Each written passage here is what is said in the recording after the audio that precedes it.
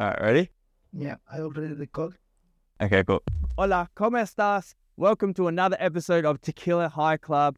I am super pumped today because one of my best mates, who's an amazing DJ, absolute creative, is on the show. But then also, we're going to be listening to the story of this certain tequila, where this is actually founded from the flow, from the essence of the independence of Mexico. And I can't wait to actually talk about that. But further ado, let's welcome my first special guest, Brodie. How are you, my man? Amazing, man. How are you? I'm very well, mate. I'm so glad that you're here. Yeah. It's cool to be able to party with you and have you in here, and we get to talk about everything that you're doing, because I know you have a lot of things going on. So For sure. how are you with tequila? Good. I mean, I drink a lot of it, given the nature of the industry I'm in. Wasn't always a huge tequila guy, but just in these recent few years, I feel like tequila's kind of became the thing, especially in nightlife. So, I mean, I'm around it a few times a week for sure, minimum. Mm-hmm. Last show I had with Bisso, you're the reason why we're so hungover. Yeah. Tuesday nights. Tuesday nights, let's go. Yeah. So what we're going to go through now is as always, we're going to educate on this tequila. So this tequila is a little bit different. Usually I go straight into, we taste it, we smell the aroma. This bottle's different. I mentioned it earlier. What I'd like for you to do, Brodie, is take this, and I want you to describe to me what you see on the actual label. Yeah. So more detail than I usually see on a tequila bottle label. Looks like some crazy guy skeleton running around on a rooster going to war with some other people. Just looks like mayhem, to be honest. Kind of crazy, but it's intriguing. And I can't say I drink this tequila a lot, but of all the branding and labeling I see on tequilas, this one, it always stands out. Like, it just looks like a cool bottle. Mm-hmm. Yeah. I agree. Mm-hmm, mm-hmm. All right, so saying that, let's have a sip, and I'm going to explain to you exactly what this picture means and why this bottle is actually so special. So Okay. let's just have a taste. Cheers. Smell the aromas. What do you smell, for starters? I mean, tequila. I'll be straight up. By no means am I like a alcohol savant, or I can't sit here and say that I'm a connoisseur. Mm-hmm. But smells okay. Do you smell like a citrus feel? Now that you mention it, yeah. To be honest, this is probably the first time where I've taken my time to sip a tequila in this context. Like, see, this is the interesting thing. This is why I feel that this show is so important, because so many people, I mean, when we're at like Miss Fish or She's With Us and every other party, we just like smashing down drinks, right? that's it. And no one actually gets to understand that it's actually a delicious drink. And then what do you taste? Man, to my surprise, way smoother than I would expect. Like, normally you take a shot of tequila and you're like, well, you make the face. Yeah. It's like cringy and all that type of shit. Not with this one at all. Mm-hmm. Wow. Okay, so the taste that we have here it's like it's very sweet agave, so that's why it's so smooth. Mm-hmm. Okay, the interesting thing is that this isn't aged, so it's not aged in barrels. Okay. So usually tequila is aged in barrels, and that's where you get like the smoothness for. So the way they've distilled this is amazing. But then they've also added in, like when you are smelling the citrus, Mm-hmm. so they put like a lemon zest through it and some tropical fruit. Cool. So that's the smell. And then also they've added in for extra take another little taste. Kick back. They've got a little bit of pepper pudding, vanilla bean. And to my surprise, when I found this out, I didn't realize they've also put grilled pineapple into it.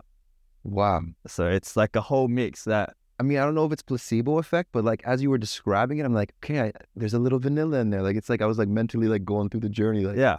yeah. I mean, it's kind of like, tequila's kind of like a hot girl, right? You don't necessarily like see the red flags immediately, Yeah. but after hanging out and spending a little bit of time consuming, Yeah. then you notice the red flag. Yeah. And then you're too far in it to do. Yeah, and then you say, I might as well have one bottle. Love it. Nice. So now getting into like what this actually represents, okay? So it's the rooster. The rooster means redemption and forgiveness. And so in Mexico, this is kind of like an unofficial big symbolic meaning, because this is tied into the whole independence of Mexico. Mm-hmm.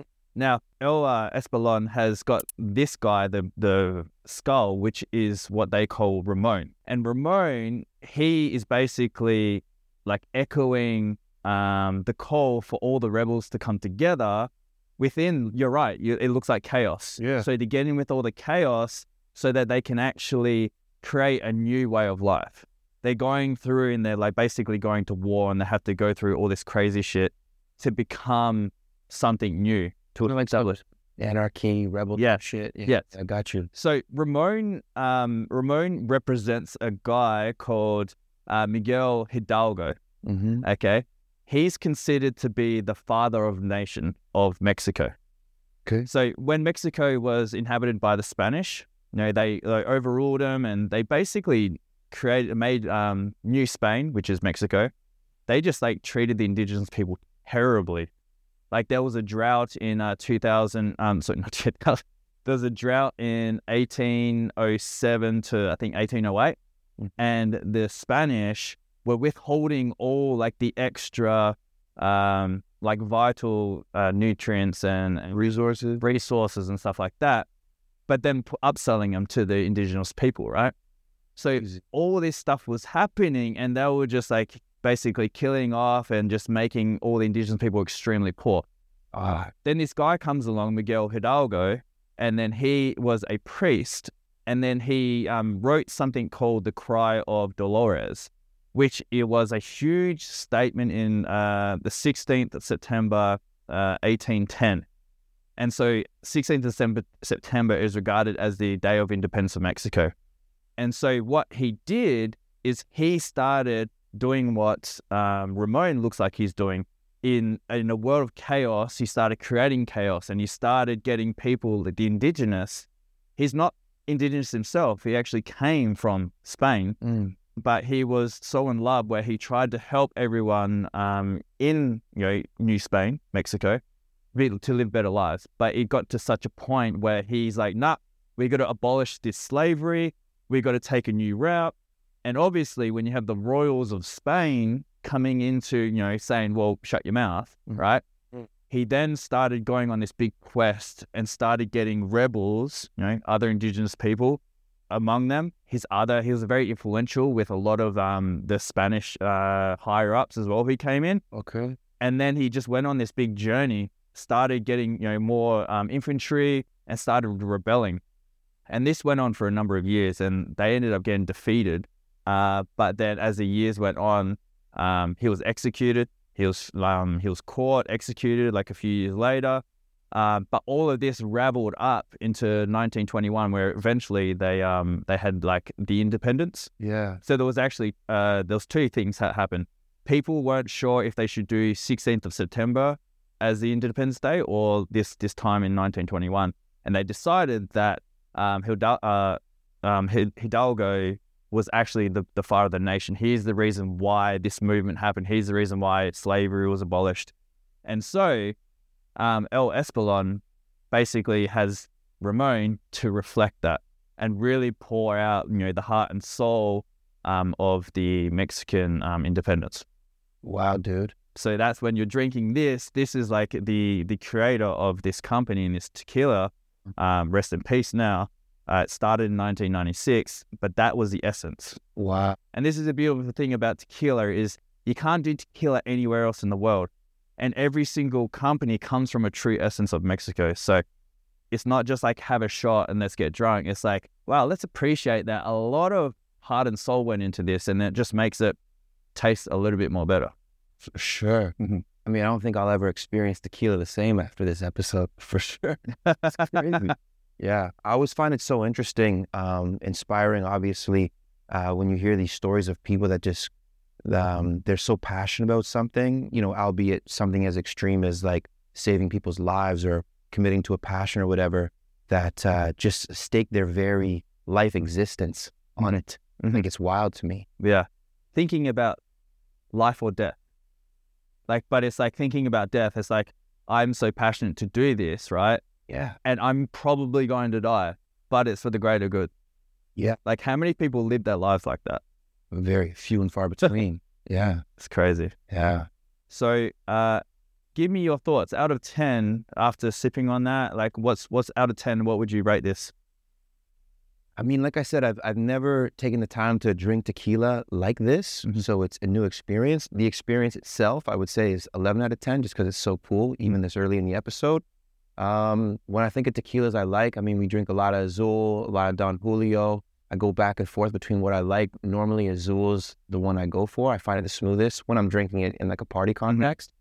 Yeah, but I mean, again, because it's the first time drinking it like this, I mean, it's just, without thinking about it too much, maybe like 8.5. Nice, man. Yeah. Very cool. Yeah. So so let's have a shot. And when we're going to have this shot, we're going to start talking about the story of Brodie. But the last thing I haven't mentioned about this tequila is something you would really appreciate. So let's have a shot, and then I'm going to tell you exactly what this is. Sick. Actually, no, you know what? I'm going to tell you before we have the shot, because it'll it'll just be way more exciting to you. Yeah. So you're a musician, right? Yeah. So how they ferment the yeast for this company, so that, you know, in big yeast barrels, they have big distilleries there. They play classical music to the yeast in their factory. Bro, I love to hear this stuff. Yeah. Sometimes it gets a little woo-woo for people. They don't believe necessarily in energy and frequencies, and they're not so deep spirituality necessarily, but I mean, I believe in it. Yeah. You know? Yeah. I'm sure it has a direct impact on this turns out. Yeah. So cheers to that. Cheers to music. Yeah, man. Amazing.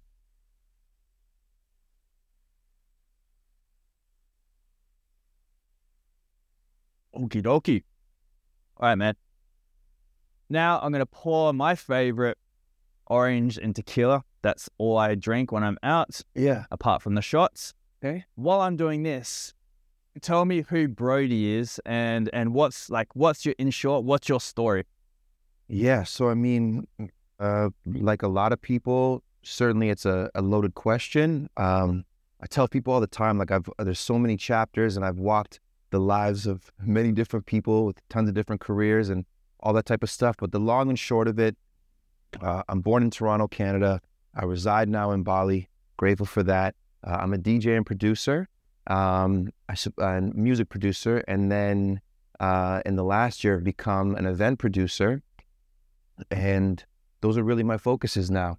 I come from, again, a background of many different careers, like super diverse to say the least. I spent the last 6-7 years in digital marketing, solopreneur, freelancer, helping people manage their social media, branding, email marketing. You know, online marketing, there's a lot of layers to it, but I'm pretty well versed in a lot of it. But for me, during COVID, all that time alone, I had a lot of time to go inwards. And interestingly enough, I had a month where it was the best month I had financially. And I found myself sitting in my condo downtown Toronto saying, okay, I've done well financially, but is this it? I just felt like life was still kind of blah. And I'm one of those people that I'm sure a lot could relate, that I use the analogy, carried my passion around in my back pocket, always thinking about it. It's always with me, always treated as a side hobby. So I was in and out of music my whole life. I used to do rap and hip hop, making rap songs in the basement of my parents' house at like 16. Took it seriously, doing a lot of shows, putting out mixtapes up until like 23 years old. Got into fitness, was a trainer all in my 20s, into my late 20s. Got into fashion modeling, traveled a bit doing that. But always the whole time thinking about, what do I really want to do?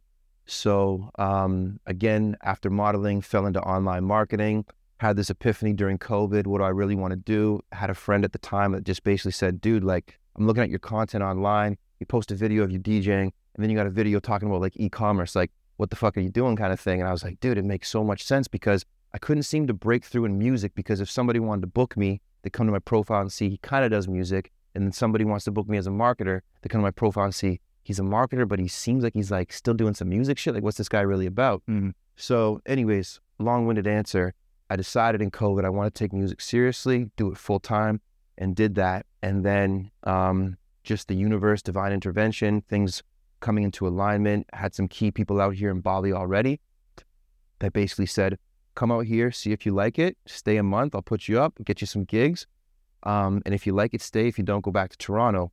Intuitively, I knew I was done with the city. No disrespect to Toronto, it's my home and everything, but just knew I wanted a fresh start. And it's not the first time I've kind of like pulled the trigger and moved somewhere blindly, just with my bags and gone. Mm-hmm. So I just said, fuck it, like, let's go. Packed my bags, booked a one-way and came out here. And just right away, Bali felt at home. And sure enough, like, I'm not going to say like it's just been like a breeze being here the last year and a half. There's been ups and downs, but there's been certainly more ups. And like, things are rolling, got a great business partner, some great people in my life right now, and just pushing and building everything we're doing right now. But definitely, I would say more or less doing what I want to do on a full-time basis, which is a huge achievement for me, you know? Certainly there's like financial benchmarks I want to hit and success benchmarks, if you will. But I mean, to wake up every day, say that you love what you do and you're doing it for a living, like that shit's priceless right there, you know? Yeah.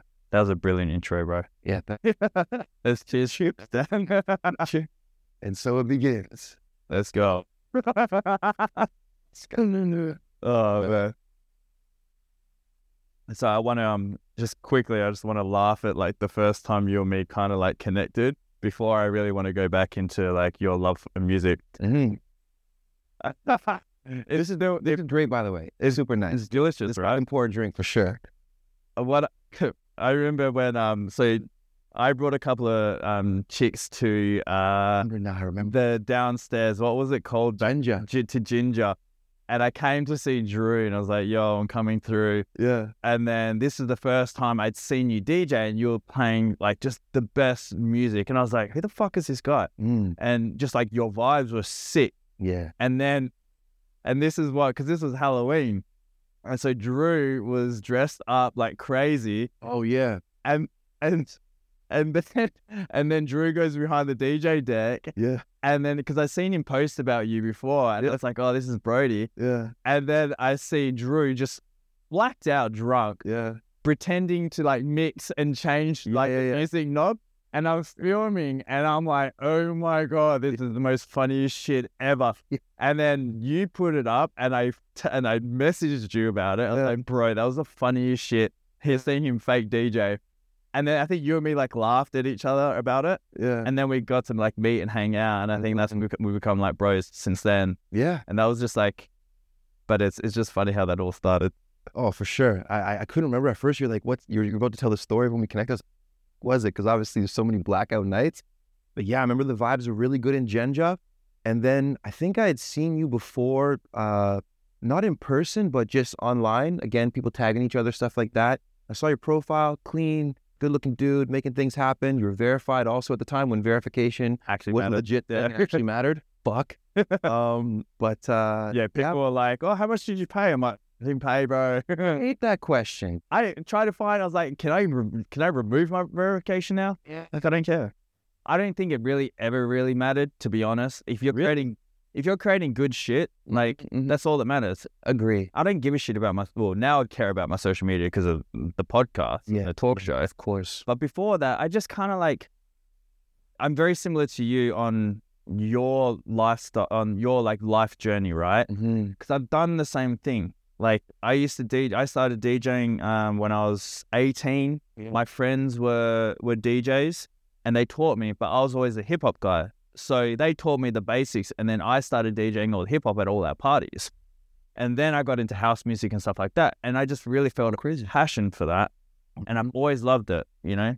So like I've been DJing for a long time, but never took it seriously. Tried to take it seriously, and then business got involved again, you know, financials. And now I'm hoping that I can kind of follow now what you're doing. It's going to take me a little bit longer because of some other things I've got going on. But let's go back. Like, I want to go back to like when you were younger, you were in rap, you were in music, like you found like a serious music career really way before me. So where did you find that? Was it just Toronto was presenting rap and you were just falling in love with it? How did you sort of figure out you had a talent for rap? Like how did that go? And because you're an amazing producer.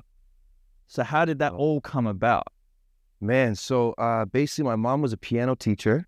So all throughout my childhood, we had parents and kids sitting in the front foyer of our house waiting for their kids to be taught piano. And naturally, by default, I'm forced to be a kid that plays piano. Endlessly grateful to my mom for putting me in that, because they say when you know how to play piano, you know how to play anything. You know anything about music. It's really like a key instrument in the musical space. So there was that, and then Can you explain what that actually means, though? Does that mean because when you're pressing different keys, you can hear it, and you are pressing a key, whereas if you're playing guitar, you're kind of like you're in a key. Yeah. Like, is that kind of like you can hear it? Great question. I don't even know what the answer is specifically.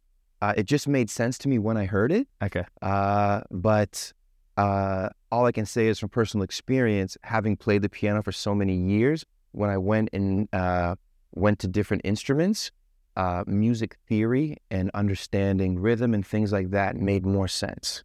Yeah. Mm-hmm. Yeah. But yeah, so I played piano from age 4 till about 16.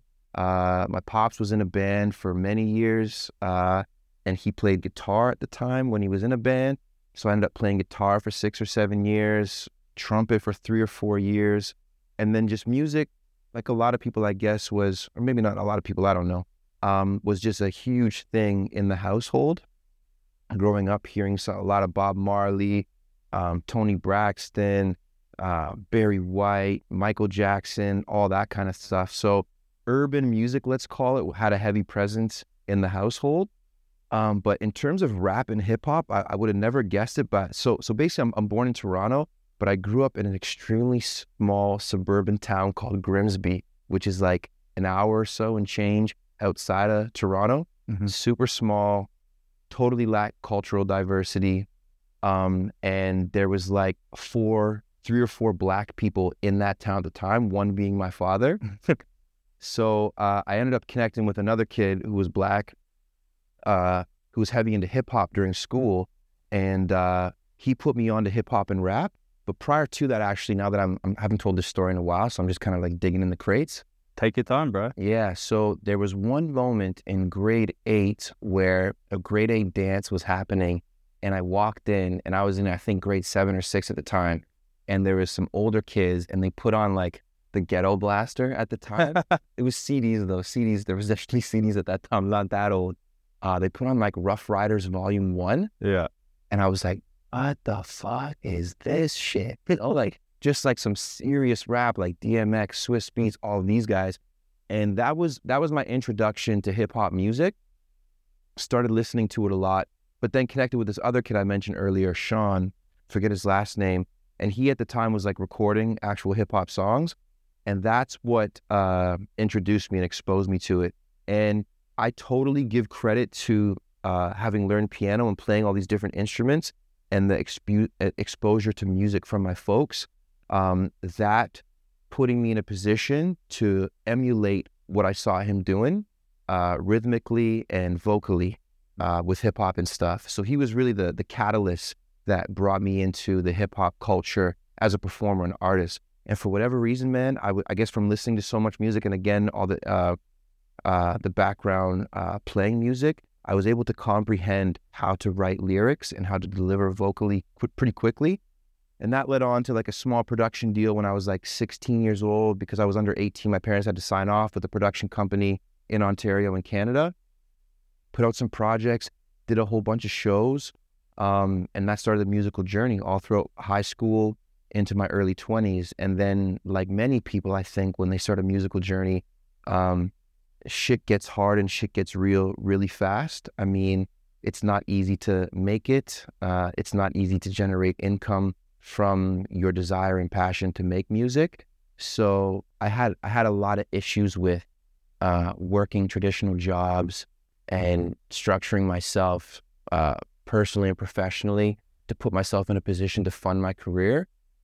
So music fell by the wayside. Mm-hmm. And then that's what started my journey into fitness and everything else, to what I would say distract me essentially from what I really wanted to do ultimately. Wow. Yeah. It's a that's the thing. This is one I love the shows. I'm having like my mates come on here, and I knew shit about you. Yeah. But like in that context, man, that's insane. Yeah. Like you have and this is the reason why I think like when you do like the remixes that you've been throwing out in the last like 6 months, mm-hmm. they're just like on point. Like the Drake one, I think you've done like a couple of Drake. There's a couple of Drake ones, yeah.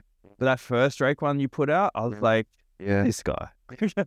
this motherfucker's good. Yeah, thanks, man. So that's do you think that plays a big part in producing music on having a background like yourself and playing piano? Do you think you could be a successful producer? Okay, let me rephrase that question. Reframe. Could you be successful if you have an ear, but what's the amount of people who can actually be a good producer that actually just have an ear but can't play instruments? Yeah, great question. That minority, do you reckon? I feel like these days it's gotten so easy, and I won't lie, I definitely leverage the tools that are out there to make production more easier.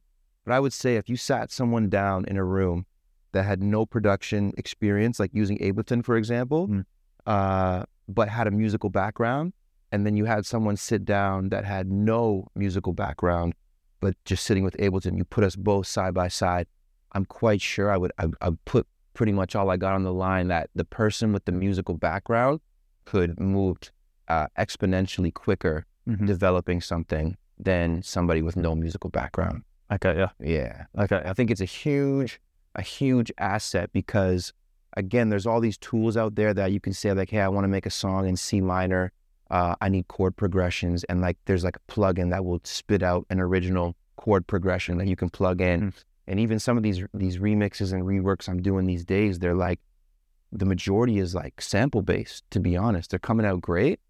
But yeah, I mean, I think it's become a lot easier to become a music producer these days than it was before.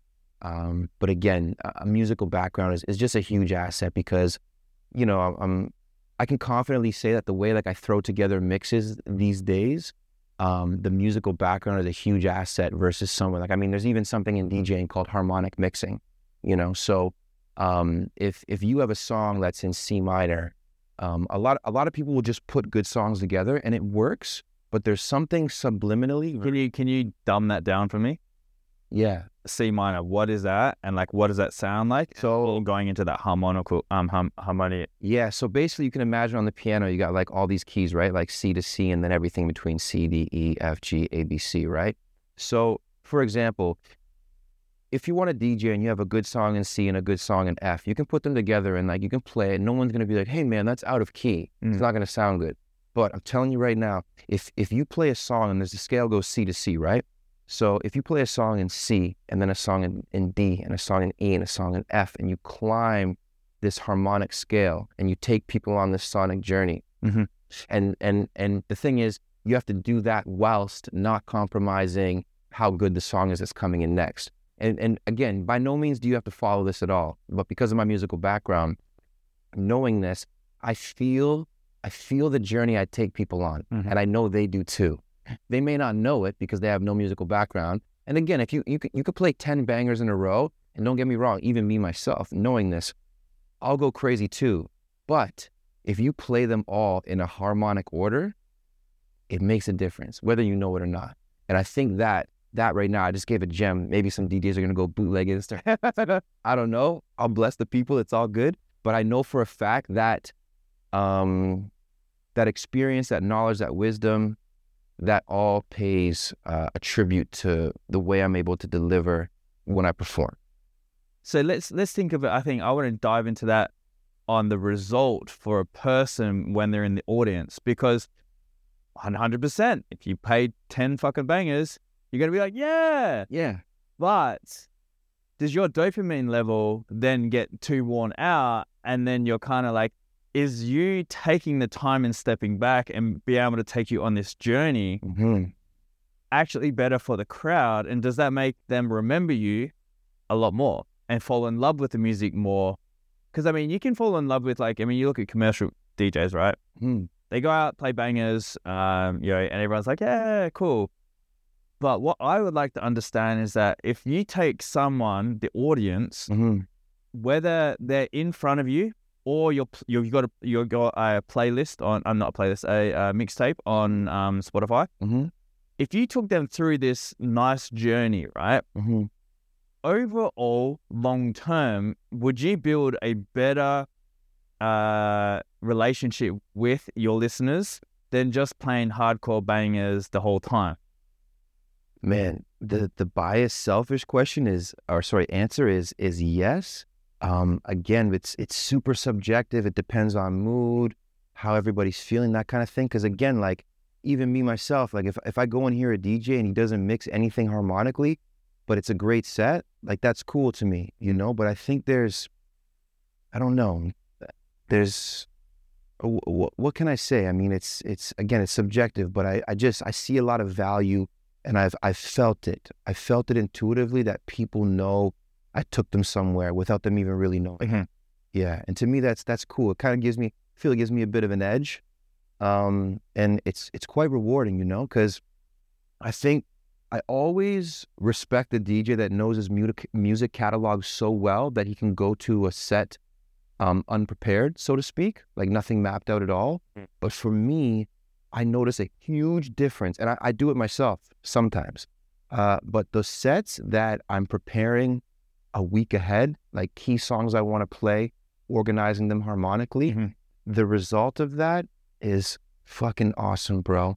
I can even attest, I could even prove that the nights I know I've done that have translated better financially. Like it's been a more profitable night when I've really put some time into my sets. And don't get me wrong, I've only really been doing this, DJing specifically, for less than 4 years. So perhaps in 5-10 years, God willing, I get there. I know my catalog's so deep, I don't have to prepare anything. But I even think in that time, I would still want to take the time to think about what's the venue, what's the occasion, what's the time of day, what's the type of people I can expect, and curate something to a degree. More or less, like I'll never go to a set. I've done it before years ago when I first started, where every song is organized completely. But I'll have a structure. I'll hear a song and I'll know this is a 2 a.m. song. I'll hear a song, I know it's a 9:30 p.m. warming up at Miss Fish song. Yeah, I'm super conscious of that kind of stuff. But I always like to allocate some time, and as much time as possible, actually, especially these days, just because I feel like I'm getting momentum and I want more and more people to like really hear and appreciate what I'm doing. That the more time I can put into a set prior to playing is amazing. That's it. Yeah, I love that. Quick time out, guys. Is Brodie's mic okay? Yeah. So, but it's still okay? Okay. Why is it drifting a bit? It's falling down? No, because I can't see your it's underneath it. Okay, cool. So, okay. Yeah. All right. So just throw it on me, because then I'm gonna ask so we can cut that. Yeah.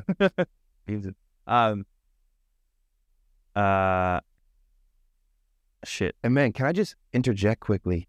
I just want to acknowledge you for doing this. I don't think enough people do it, and I know based on the convo we had prior to the podcast or the talk show, that you're going to do it right and you're going to do it great, and more people need to do it. And I'm at a point now too where I've started and stopped on social media so many times, and I know we all do and we're all guilty of it. It's not an easy mountain to climb, but even just this setup and this experience alone, talking about this stuff has like unlocked something for me, inspired me a bit, because, you know, as we're throwing more parties, as, you know, there's more chaos in our lives, you know, I'm going through the motions and showing up and doing what I have to do, but I know there's another level of commitment and time to allocate to what I'm doing. So again, I just want to acknowledge you and say thank you, because this moment here has just like reminded me, you know, get back to what matters most, because putting the time into the key things is going to make everything better. Thanks for that, bro. Yeah, my man, for sure. I think that's a good point though that we could talk about, because a lot of people get overwhelmed with having a goal and kind of what matters to them, right? And people think they don't have enough time. And what I've learned, so remember when COVID, when I wasn't drinking, and I took 12 months off I think it was like 13 months, I think, actually. Fuck, nothing? Yeah, in Bali, bro, you know, where I was going out parties, taking mushrooms and stuff like that. Yeah. But like no alcohol, bro. But I was able to get to such a clarity where I would be up at 4:30 in the morning, and then I'm going to bed at like, you know, 9, whatever. But what I realized is people who say they don't have enough time, they make excuses, and I'm like, what time are you getting up? And what are you doing on a month-on-month basis? Like, are you taking time out for yourself? No. Are you taking time to wake up a little bit earlier? Half an hour is all you need to do. If you get up at 7 to get to work, get up at 6:30, and I'll tell you what, that half an hour every single day, you can change your life. Right. Because you're putting yourself first. Yeah. And so what you just said then, it's very important that things to us are very important, right? But everyone's so scared or like feel they don't have time or the money to do it. But if you took that just half an hour a day to plan it, Yeah. you know, Yeah. then you can be like, okay, well, I'm going to sit down, have no distractions and go, okay, what would it actually take for me to achieve this? Yeah. What would it do, right? And I mean, like, I kind of look at everything. I'm honestly, like, I don't go full spiritual, but like, I honestly think if you know exactly where you want to be, things are happening for you in a certain reason. So, for example, my homie who I originally had this set up in his studio, he messaged me and he's like, hey, I'm actually like leaving the studio. Like, I got to get your stuff out. I was like, okay, cool. And then I had this downstairs and you've seen like our villa, right? Yeah. Sick. And I'm like, where are we going to put it? This table over here was here. We do this for like our other business. And I'm like, you know what? Fuck it. I'm going to set this up here. I'm going to do it. We had a great episode. And then I'm like, you know what? I'm going to smash it out. And I spend that time to go, okay, not everything is perfect on how I want this set. Yeah. But I need to do it. I need to get started. I need to start running. And then I told you earlier when I had the second episode with Garrett, it got me so excited, man. Yeah. Because I learned so much more about my friend, you know, but then I learned so much more about myself and what is important to me. So the fact that we've had this talk show, Yeah.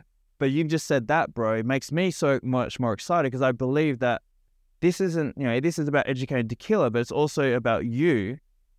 But it's like, can we both benefit just from talking, you know, an hour with each other? Can we become better people? Yeah. Can we influence everyone who's watching this? Like and subscribe. Like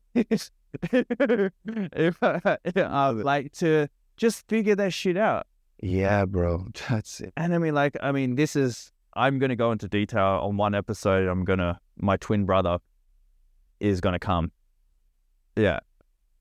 I forgot you had a twin brother. Just wild. So wild. He's not in Bali, is he? No. Okay.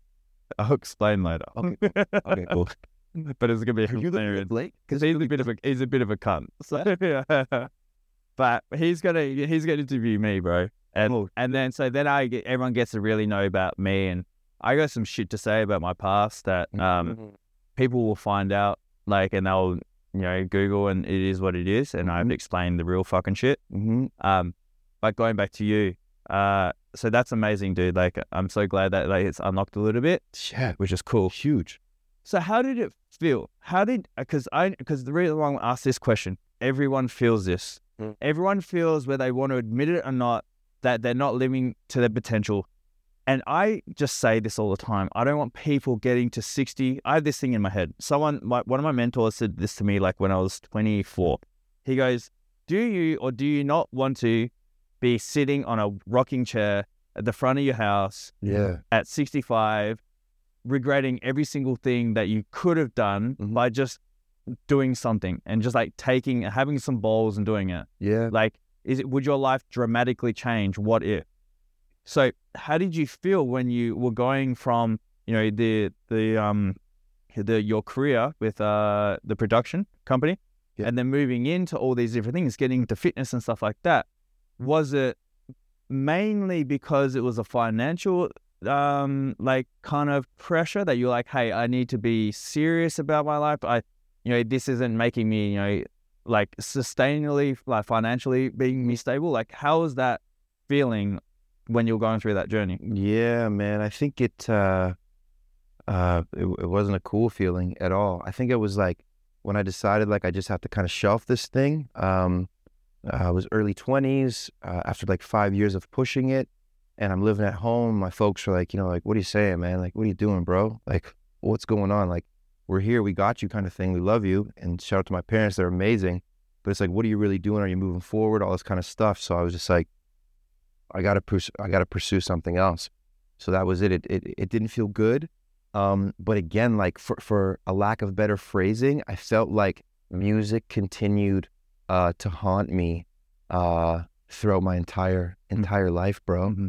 And it went from a haunt to a dream to a reality just really in like the last 3 years, you know? But I mean, it's life, bro. And, you know, the analogy used about the rocking chair, there's one that came to mind where they said, like, imagine you're like on your deathbed and the ghosts of all the dreams of you that you could, or the people you could have been, dreams you wanted to pursue, like, we're standing on your deathbed, like, why? Like, why didn't you go for it? Why didn't you do it? And that, like, whenever I hear that, it, like, gives me, like, chills. They just fucking chills down. Man, it's crazy. It's real shit, though.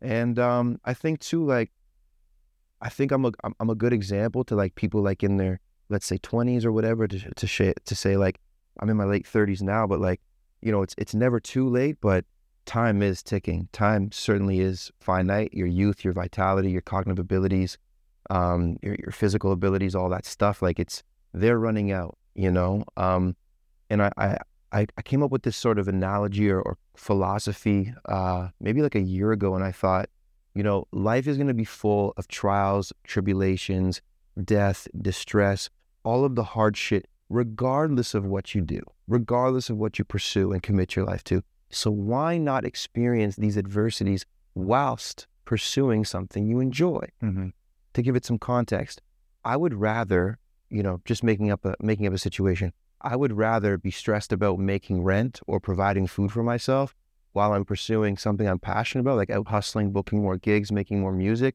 rather than, you know, working a job I don't like or continuing to build a marketing business that I know I'm good at, but I don't really feel, you know? So again, you know, it's life's full of choices, and each choice has a consequence, good and bad. I do wish I had decided to do this music thing more seriously earlier, but I mean, when I think of the nature of the music I'm doing now, like house music and production, like I enjoy doing this way more than I enjoy writing raps. Like spitting. Like I can think of like shows, dude, when I was like rapping and like doing this R&B stuff, and I was just like looking at the crowd. I was like, what the fuck am I doing? You know, like I'm going for it. I'm here. I'm committed. I'll always show up and do my shit.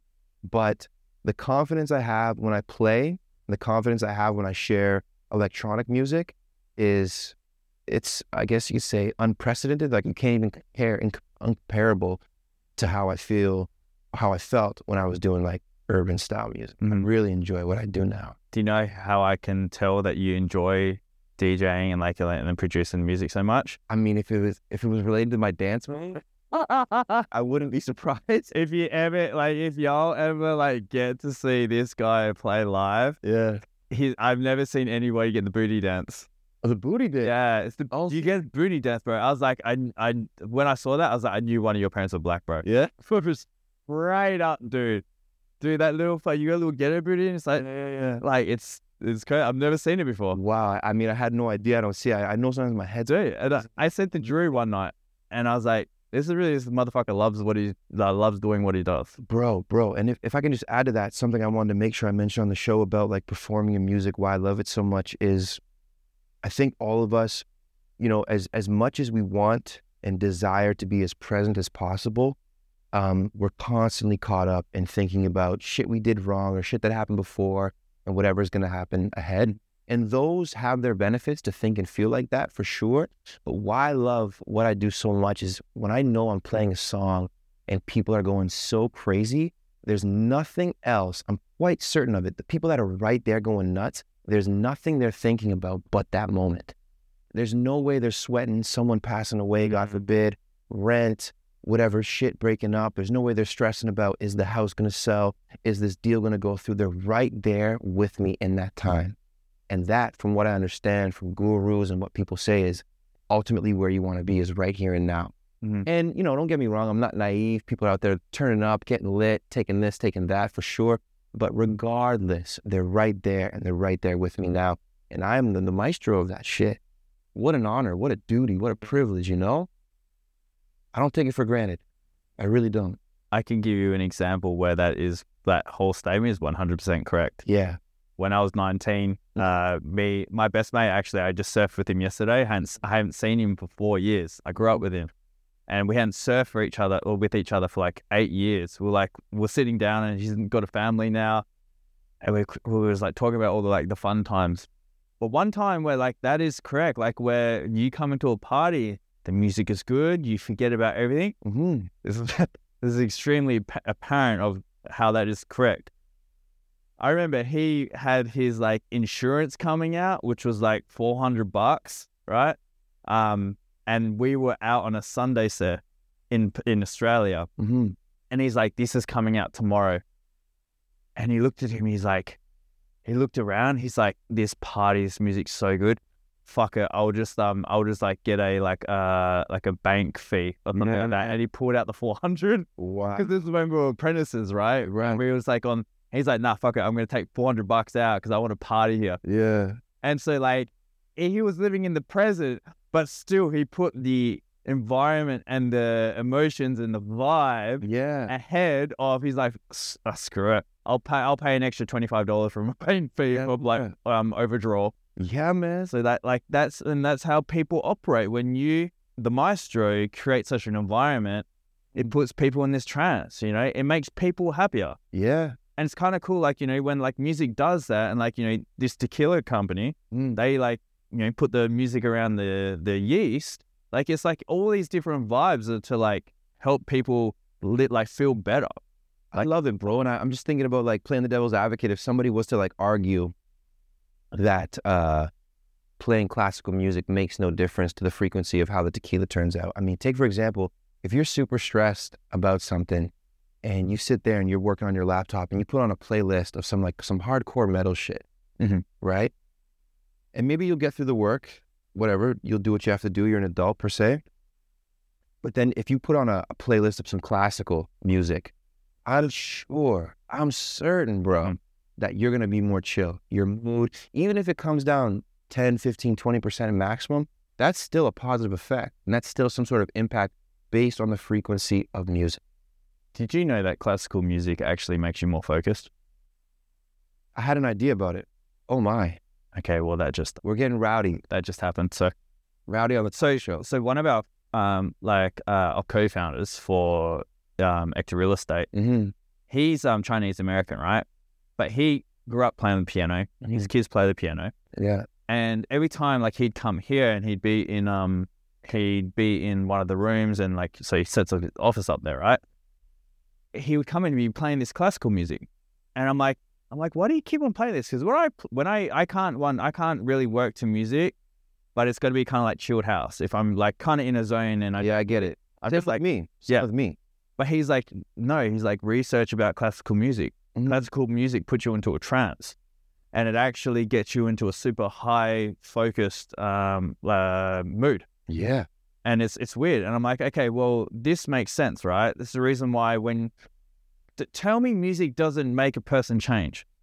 Because you go to a heavy metal thing and you got all those like virgins like doing this shit, right? Yeah. And then you've got people in house, like, but it's like different type of music. You could have like you go to EDC, right? More hardcore stuff. Oh man, I was like, yeah.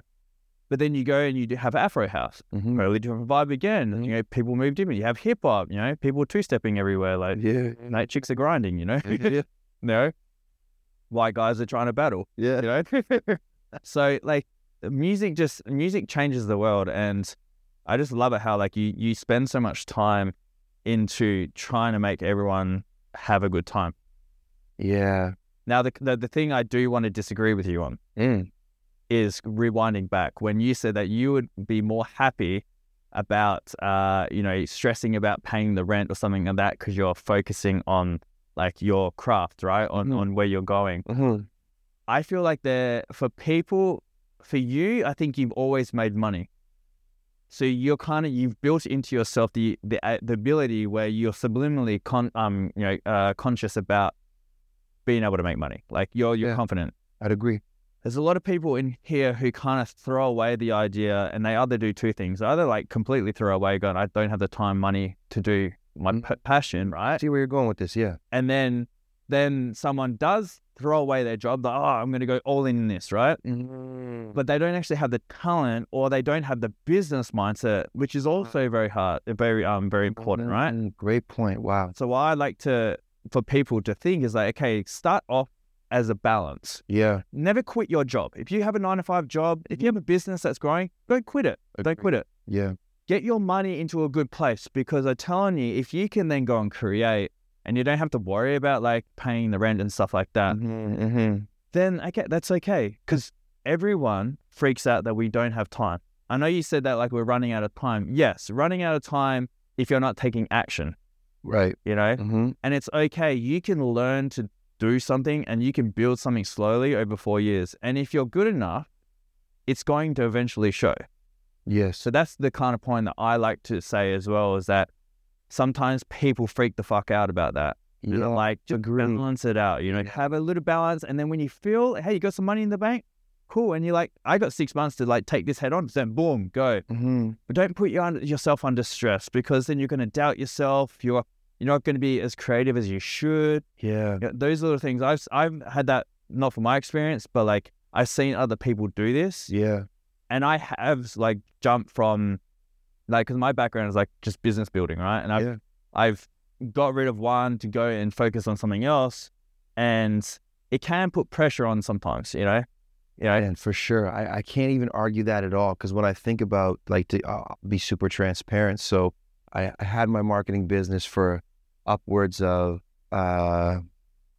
6 or 7 years, again, carrying music in my side pocket and like investing in equipment, practicing DJing, all that stuff, whilst maintaining my clients and servicing them. And then again, that epiphany happened towards the end of the second lockdown in Canada, which then opened up the opportunity to come to Bali and go all in with this. So I guess the situation was a bit subjective. So yeah, I would agree, actually. I would agree. I would have never, whilst pursuing a career in DJing, just said, fuck it, forget my clients, I'm not showing up for you, and just start taking gigs here and there kind of thing, because it would have taken a while. It was a process. Yeah, for sure. I guess just now, when I look at it and I look like how far I've come and how knee deep I am in this, I just couldn't imagine doing something else and experiencing the adversities that you face when you're pursuing a career in music, kind of thing. You know, like, I'm just, like, for me, like, I'm just at a point now, man. Maybe it sounds like a bit like extreme or melodramatic, but like, for me, it's like make it or die trying kind of thing. Like, I just won't go back to anything else at this point. Like, I'm just all in. Yeah, you know. And for sure, there's been huge, and I will say, to affirm the point that you countered me with, coming here, I had a financial cushion. I can carry myself and everything whilst being in Bali. But there certainly were ups and downs of beginning a journey as a DJ. You know, I come here and I have a big reputation in Toronto, let's say, where I can book lots of consistent gigs, but I don't have a huge catalog of music yet that I touched down in Bali and everybody knows me and wants to book me. So I was quite literally starting from ground zero here, booking gigs and just slowly building momentum. But I know things happened for me pretty quickly, and I was able to establish myself in the scene and start these parties we have, and keep growing. Yeah, let's talk about those parties, because they're phenomenal parties, man. Like, it's literally the hottest Tuesday on the entire island. I think it's like one of the best parties absolutely on the entire island, for sure. I would say so too. I would agree. Call me biased, but it's a nice party, man. It's different because like it happens on a Tuesday, and you can tell everyone about it. But like it's different for when that same venue has like a Friday, Saturday. But I know you're changing it as well, because you're doing Fridays there now. No, I haven't started Fridays there now. There's a whole bunch of stuff. You're just mixing, right? Yeah, I'm just playing. Okay, I'm playing tonight. So the difference between what I've noticed on Friday, Saturdays, especially Friday late night, because everyone comes from Morabito, it's extremely stupid packed. Like, you know, so that's one thing. But then there's also a shit ton of dudes who are just like out on the prowl. And what I've noticed that with your party, it's like all of us, well, not so much me. I mean, I was there last Tuesday. But the crew, the cool But the crew, right? Yeah. Like, It's like everyone who knows everyone goes there, and then everyone invites the good people, and there's usually always 60% girls. And now that's not like a token to be like, oh, like it's all about the girls. If you have more girls at a party everywhere in the world, it's a better vibe because you have less dudes cracking on. Yeah. There's less dudes making a mockery of themselves because there's more there, right? Yeah. Yeah. And actually, if is like the parties I used to throw when I was younger, we used to always make sure there was 60% girls minimum. I used to have parties where I was like 70% girls and 30% dudes. And the atmosphere was so amazing. And this is what you've done, because if you have too many girls, guys actually are less creeps because there's so much around that they actually get a little bit, they stop actually approaching. Yeah. And so A bit of a fine line. it's weird. Yeah. And so if you can create something that allows that, it creates a way better energy. There's plenty to go around, right? And everyone has a way better time.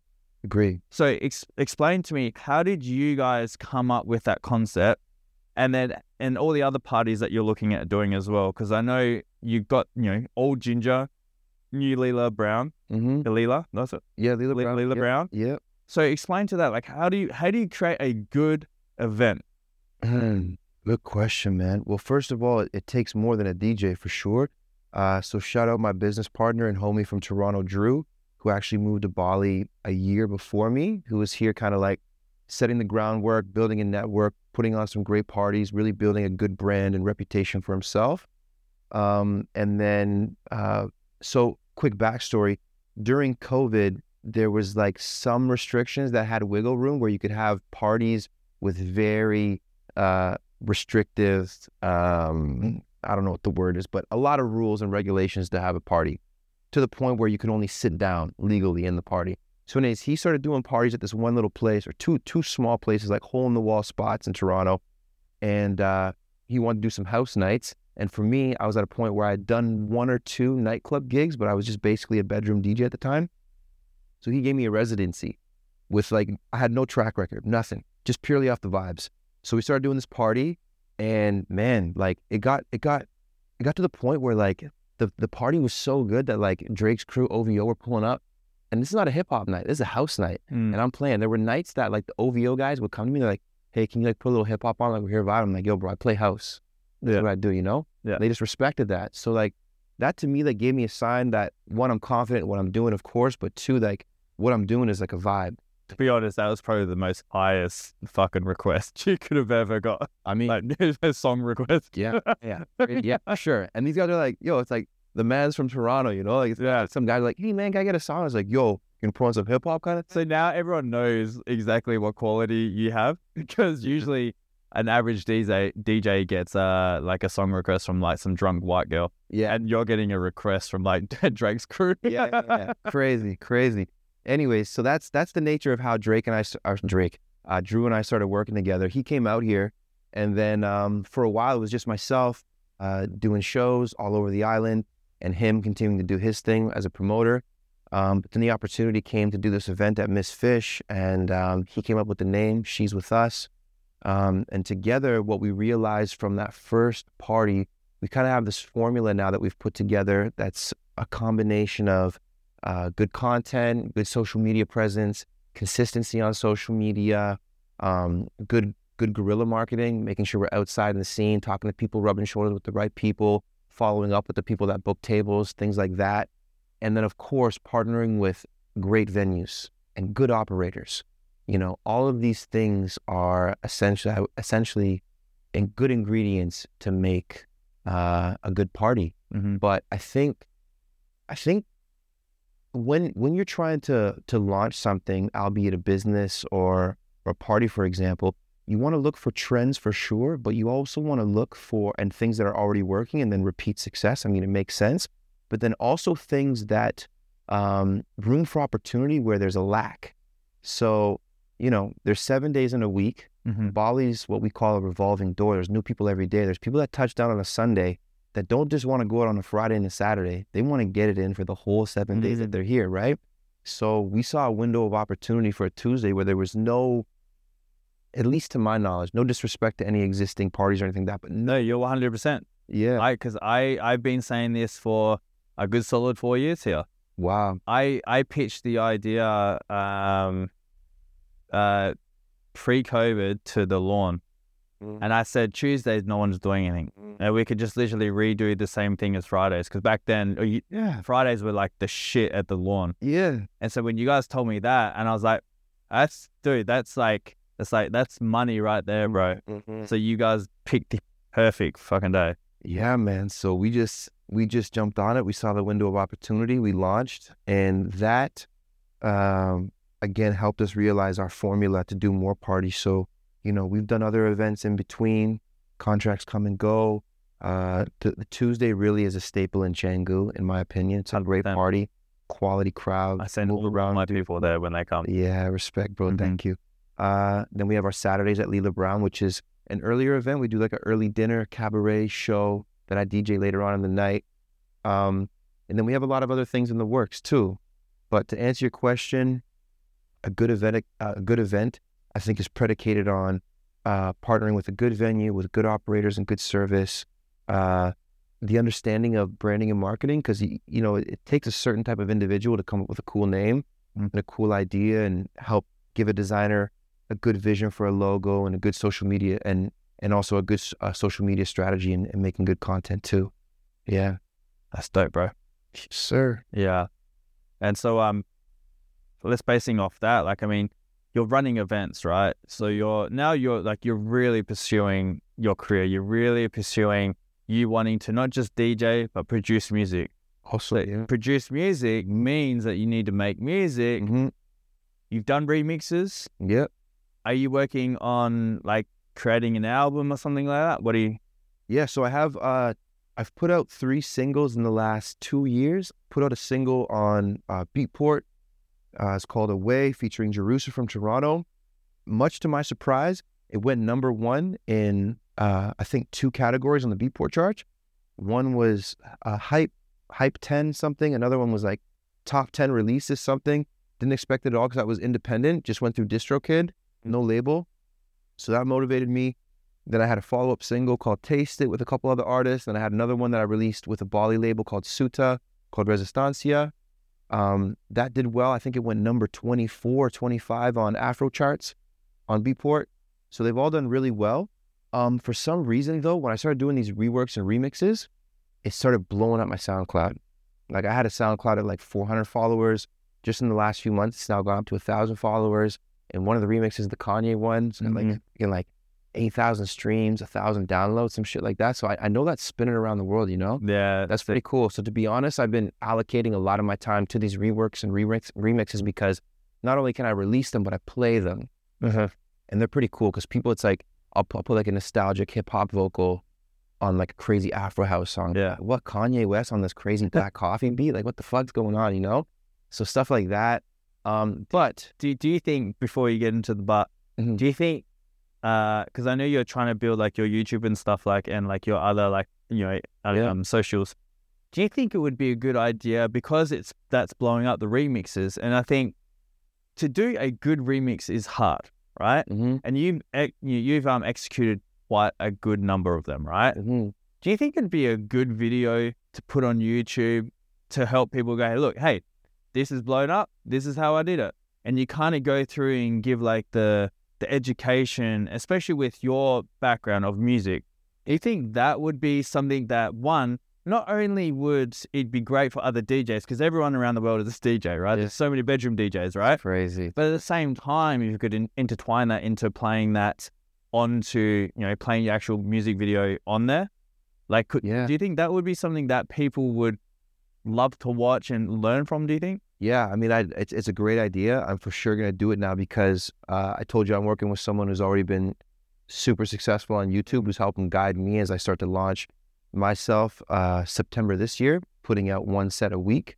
Aside from putting out live sets, I was like, what do I put in between? And like, I've tried so many times to do like vlogs and stuff like that, but I'm like, man, who wants to watch necessarily right now like a vlog of my lifestyle? But these how-to videos are huge. So to like, I can already imagine like the keyword search benefit of like putting like how to make a remix in Ableton, how to make a Drake remix. Dude, that shit would blow up. Yeah. The vlogging thing though is important to a degree. this is how I picture things that would be like the best kind of balance. Yeah. Full Send podcast, right? No. When they do it, Kyle's always at the beginning. He's like, hey, yo, we're doing this. And then they go straight into the podcast. For you doing your live streams, it gives that personality trait. I think that's important because you have a great personality. So, hey, yo, we're at Miss Fish tonight. She's with us. We're booked out. All tables out. Come in and enjoy the set. And then someone comes in, does the B-roll, bang, and then it goes into it. I love that. And then it's you. And then it's all you DJing and thing. So you get a little context at the end. Yo, had so much good time. Yeah. Have like, some people with you. But like, hey, what do you think about the set? Yeah, it was good. This, whatever. And then that's it. I love it. Yeah. Super simple. So you're saying that should be separate from the live set itself? No, you can mix it in with it. Oh, cool. Because the live set doesn't really have to be a live set. You can have it recorded. Of course. Because then it's easier, right? Like, guys, it's better to do a post-production, right? That you can actually play around in the beginning, right? So when you instead of doing live stream, everyone does live stream, but who is going to be up at this time of night? If you could just record it, make it a production, it's like an extra hour's work, bro. Yeah. I agree. And then you can put it up. So you're still recording the live stream, like the live set, 100%. Yeah. But it gives you time to be able to then produce it just a little bit to give you, right? To give Brodie and have like the little intro. So that's the kind of thing that I look at. Cool. Into it. Yeah. Yeah. Also combining the post-production and pre-production. So you prepare everything. Yeah. Yeah. It's not better than. Yeah, exactly. I feel like Joe Rogan now. Yeah. I'm like talking to Jamie. Shout out Ricky. Keeping it real. Yeah. Authentic. Yeah. Yeah.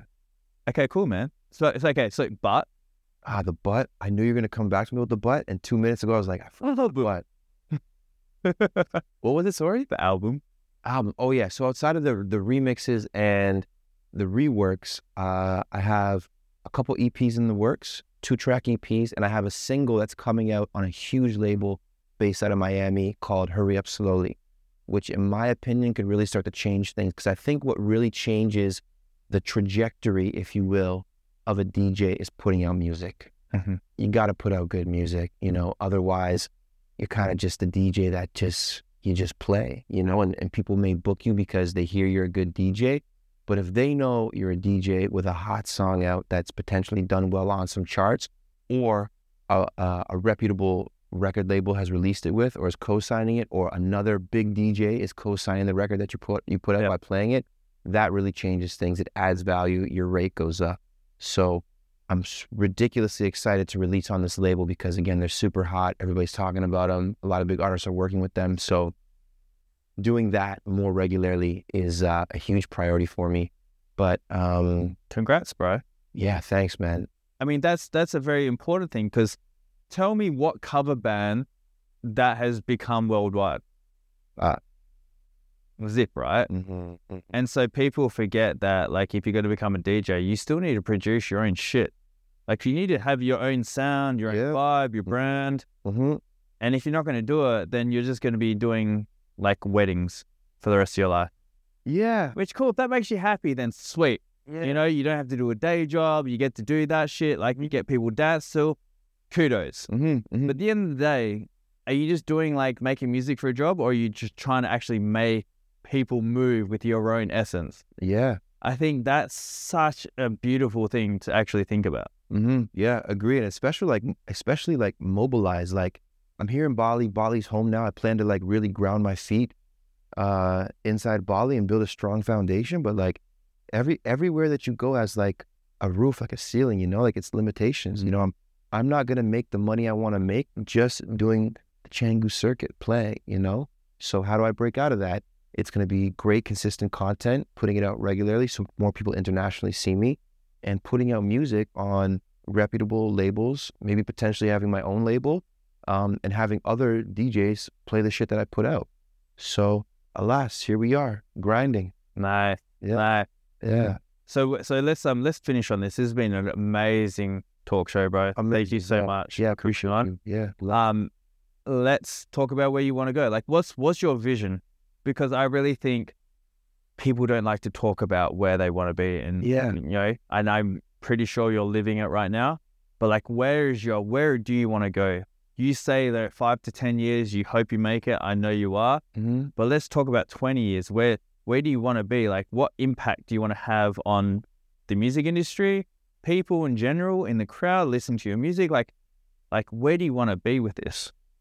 Wow, 20 years. Like, it's super hard to think of that, to be honest. And I've never even really thought about 20 years. Mm-hmm. It's totally unrelated to music, but I would love to have a healthy, maybe it's cliche, I don't know, but a healthy, functioning family, seeing the legacy live on. For sure, that would be a 20-year focus. People, like kids thriving in like their respective spaces that are passionate to them.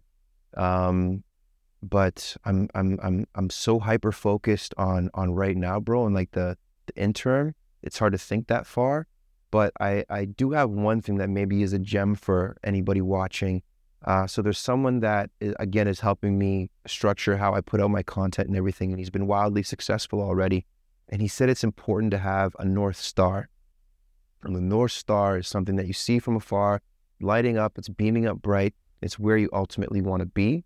And in this case, when it comes to a goal, what he suggested the North Star is an actual person that's doing what you want to do, is at the level you want to be. So there's someone that I've picked to be a North Star. I mean, I'm vacillating a little bit, but I have a good idea now that I've kind of like done some homework and sat with it a bit. But ultimately, I think my goal right now is that the music industry is pretty cutthroat and pretty political, and I don't want to be at the mercy of it in the long run. I don't want to be at a point now where like I'm relaxing at home, if I potentially have like a couple kids or like my girl's at home or whatever, to be forced to go on the road when I don't feel like it. So if I can manage to build something sustainable online, albeit a YouTube passive income, TikTok following that I make money from sponsorships, I'm not sure what that looks like right now. I'm thinking about it a lot these days, but I'd love to create something that is mine so that my life isn't predicated on the gatekeepers of the industry. Mm-hmm. I'm thinking a lot about that these days because for sure I want to mobilize and get on the road and start doing more shows abroad and stuff like that. But I don't want that to be life forever. I don't want like success and lifestyle and decisions and choices to be, again, predicated on whether or not I'm getting booked. Mm-hmm. If this record label owner likes me, or this booker likes me, or I posted something this booker doesn't, or I did something this booker doesn't, they don't book me, kind of thing. Like I don't want such a volatile lifestyle situation.